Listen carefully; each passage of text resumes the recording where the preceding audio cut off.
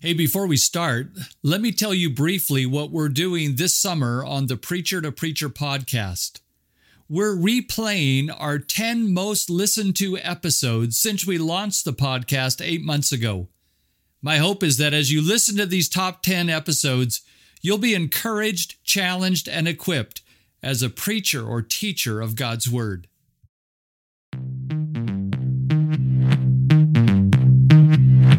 Hey, welcome to Preacher, a podcast for those who want to get noticeably better in their preaching and teaching ministry. I'm Rick Reed, president of Heritage College and Seminary. And on today's podcast, I want to talk to you about handling criticism well as a preacher. One of the most painful parts of being a preacher can turn out to be one of the most profitable. I'm talking about receiving criticism. All of us who preach publicly are going to receive some criticism. Whether that's public criticism or private criticism, it's going to come our way. So the question becomes, how do we get the most out of criticism? How do we keep from being destroyed by it? How instead do we become better for it? That's what I want to talk to you about in this episode. You know, if you're going to get the most out of criticism, if I'm going to benefit from criticism, we got to make sure that we have a biblical view of correction. Go to the book of Proverbs and you'll find that wise people listen to criticism. Listen to Proverbs 15:31. He who listens to life-giving rebuke will be at home among the wise. So do you want to be at home among the wise? You go, yeah, I do. Well, then you have to listen to life-giving rebuke. So we can't just push away all criticism and say, that's not anything I want to deal with if we want to be wise people or good preachers. So how do we handle criticism? Well, I think it's profitable to ask 3 questions when criticism comes our way. First question is this: what's the criticism about? You say, well, it was about my preaching. No. Get more specific. What specifically was being criticized? Was it the content of your preaching? Like what you said? Or was it the communication of your preaching? How you said what you said? Or was it about your character? Whether or not what you said matches how you live? It's helpful when criticism comes our way to say, okay, what exactly was the critic saying? Were they saying that what I said was wrong, wasn't true to the Bible? Was they saying that what I said and the way I said it wasn't very helpful, wasn't clear, wasn't compelling? Or were they saying that I got in the way of what I said because they don't think I'm a credible voice for that truth?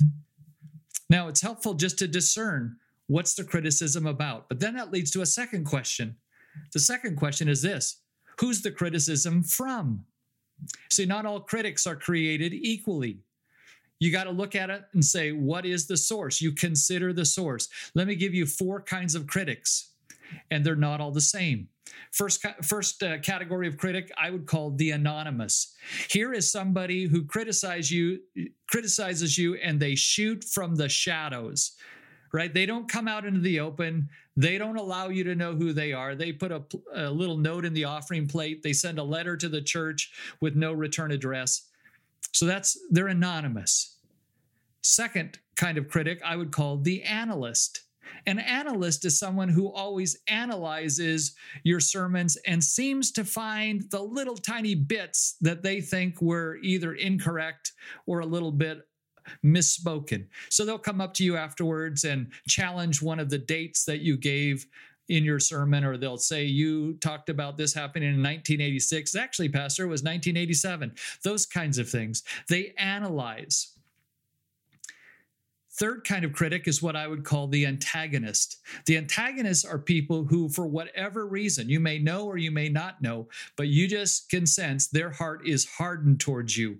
You can't seem to do or say anything that pleases them. They listen with a critical ear and a closed mind. And there's a hostility feature. You sense it. When you preach, their arms are crossed, their eyes are downcast. They're an antagonist. And then the fourth category is what I would call the ally. The ally are people who, even when they criticize you, even when they get on your case, they are still on your team. They want you to succeed. If they point out something that was wrong, they do it because they love you and want you to get better. Proverbs 27 verse 6 says, wounds from a friend can be trusted. Somebody paraphrased that by saying, a friend is someone who stabs you in the front. Right? So critics aren't all the same. There can be anonymous critics, there can be analyst critics, antagonists, and allies. And it's helpful to discern what was the source of the criticism. Who's bringing this criticism my way? So first question, what was the criticism about? Second question, who's the criticism from? Here's the third question, and this is where we get down to implementing something, doing something about it. Third question is this: how would the Lord have me respond to this criticism? How would the Lord have me respond to him? And I think it's helpful here to kind of go back to the category of critics. How do I respond to an anonymous critic? Well, my sense is that if somebody is unwilling to own their criticism, you are not obligated to receive it. If you get the anonymous letter, the anonymous note, you could just say, you know what, I don't know who this is from. I don't know how to even evaluate this. And if they're not willing to own that, then I don't have to receive that. Or you may choose to give that little note to an ally and say, would you read this and tell me if you think there's any validity in it? How about if the criticism is from an analyst? I found that the analysts, the picky ones that want to come up and say you misspoke on this little detail, they tend to be harmless. They can be a bit annoying and a bit, they can kind of clog things up, but they don't mean to. And so generally what I say with them is deal them with grace, use your pastoral instincts, just thank them, say, okay, thank you for doing that. But if they keep coming up too often, you set a gracious boundary. You say to them, you know, you've come up every Sunday to always tell me one thing. This is the time I need to minister to other people. So I'm going to ask you just to hold that. Or maybe you bring in an ally to just help them understand that's not always helpful. How about with an antagonist? When the criticism comes from an antagonist, I would say this: don't go it alone. Here's where God has constituted the church to have a plurality of leadership, godly elders. Go to your other leaders and say, brothers, I need your help. I need your correction where that's needed, but I need your protection. You will need help so it doesn't become a personality struggle between you and one other person. Let other godly people speak up for you.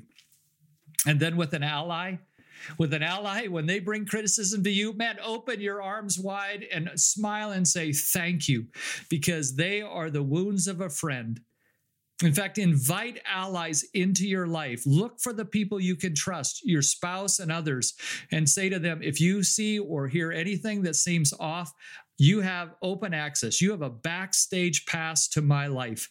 I will listen to whatever you say. I may not agree with everything, but I will weigh it carefully. So we asked the Lord, how would you want me to respond? Because there are some things we cannot change, like the truth of God's word. If someone criticizes us for preaching the truth of God's word, we can't change that. We're going to stay to the word. But there are some things we can change: how we communicate, even our own character, how we grow.